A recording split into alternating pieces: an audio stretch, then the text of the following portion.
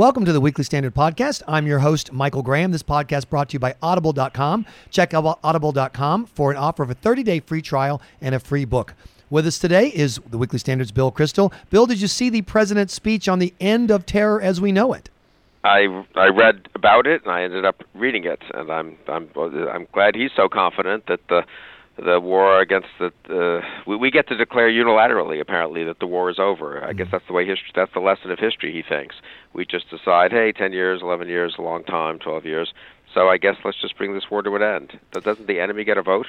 I thought it was interesting that he was declaring that the war is over and that we can go back to the good old days of just fighting crime within 24 hours of a British soldier having his head almost removed from his body in a public street in the broad daylight from two guys who said, "Hi, we're here for jihad." Apparently they didn't get President Obama's memo. Well, and more importantly, for the sake of, from a U.S. point of view, obviously within, 5-6 weeks of the attack in Boston. But no, you're absolutely right. I think about a month, pretty recently, President Obama compared the current situation to the Cold War, the long twilight struggle. That lasted 40 years. And we had things in place for those 40 years because we knew we had to deal with international communism as an enemy. It wasn't always a hot war. It was, as we say, a Cold War, and it involved a lot of other things than sending troops places. But the idea that somehow we can unilaterally decide that the threat has decreased, when there's not much empirical evidence, it has, unfortunately.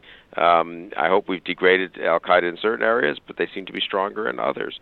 One of the most striking things about the speech was, I believe this is true, there's a total absence of a mention of weapons of mass destruction. I mean, this was not just an obsession of the Bush administration. Bill Clinton, Madeleine Albright, as Secretary of State, I remember this in the late 90s, said the threat that we're now facing is the possibility of terror groups getting their hands on weapons of mass destruction.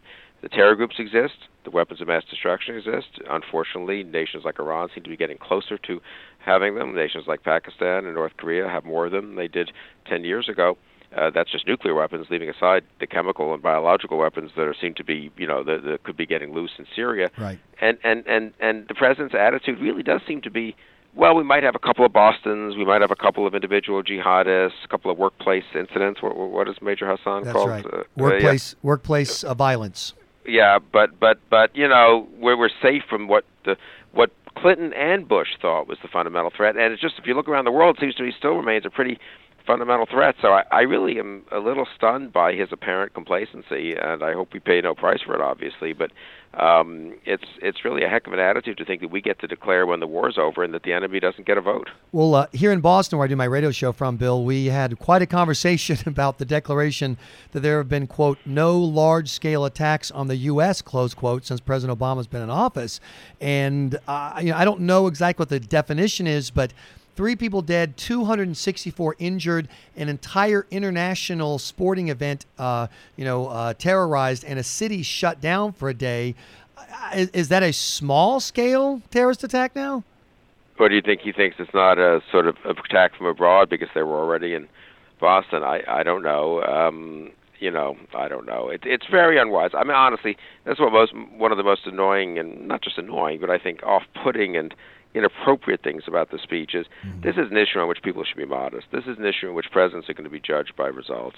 And you don't want to boast ahead of time about how well you're doing, and you don't want to minimize the threat ahead of time. He's going to look ridiculous, and we're going to pay a pretty high price, obviously, if stuff happens over the next 2-3 years. And we can debate the different policies he's adopted in terms of drone strikes and Guantanamo.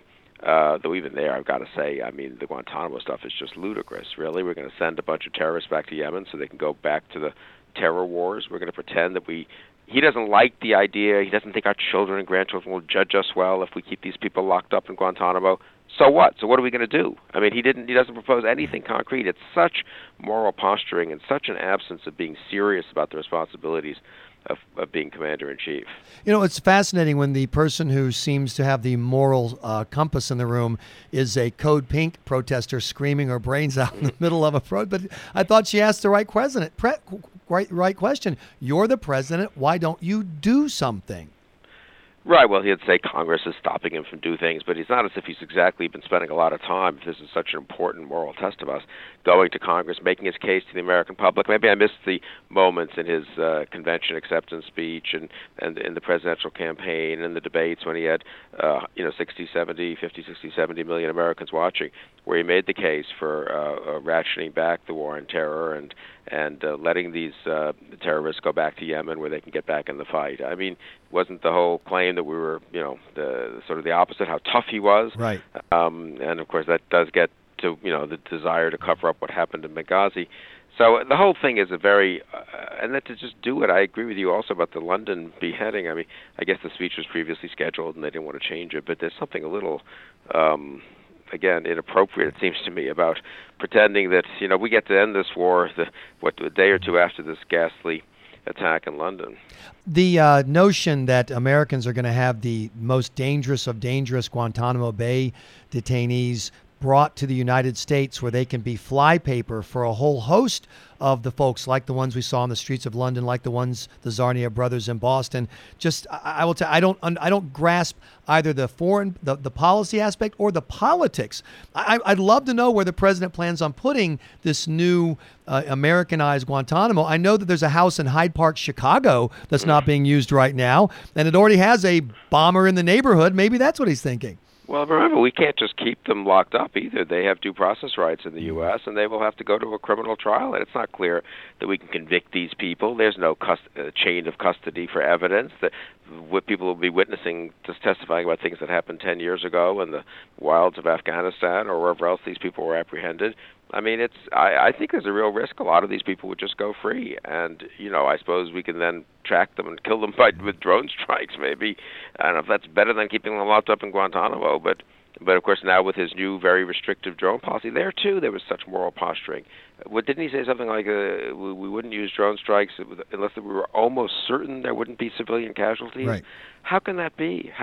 What if every Al-Qaeda leader is just going to go around with civilians accompanying him, wife, children, others just from the neighborhood, shopkeepers, and just be and what, are we not going to attack these people because they surround themselves with civilians? Again, it's a kind of moral posturing. It makes him feel good. He would like to be the American president who's figured out how to fight wars without ever killing any civilians. But it's deeply either we're not going to do it, and it's just hypocritical, Exactly. which I hope is the case, honestly, or we're really going to curb our ability to take out the bad guys. Bill, Kristol, why do I have to explain these things to you over and over again?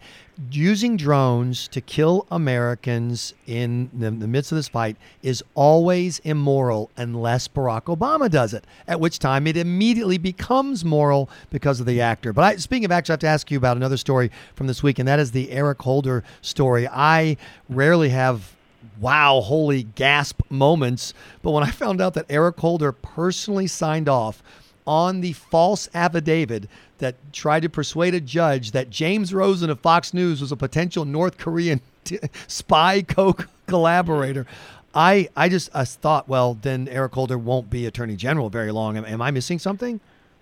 Well, I don't know. You'd think. Well, he also, of course, seems to have testified to Congress, a little bit before that he wouldn't have ever done anything like that, and then it turns out he did do something like that. It also raises the question of, did he tell the president for whom he does work whether there was such an investigation going on? I mean, President Obama and the White House seem to now have the attitude that they're not responsible for anything the federal government does unless President Obama was personally told about it in a publicly released email or conversation. But he is in charge of the Treasury Department, which has the IRS. He is in charge, ultimately, of the Justice Department, which is run under his supervision by the Attorney General.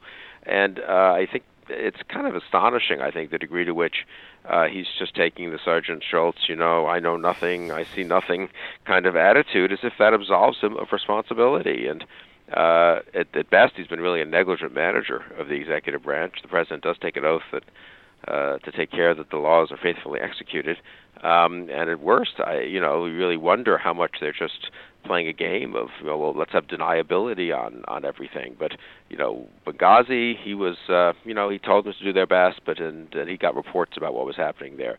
The just leaked investigations, he really believes in freedom of the press. He's a little surprised to find out that the Attorney General, one of his closest friends, really, and associates in the cabinet, signed off on this. And then, of course, IRS, their public accounts, congressmen write letters, but no one had told the White House that there was a controversy at the IRS. No one at the White House called over and said, hey, what's going on there?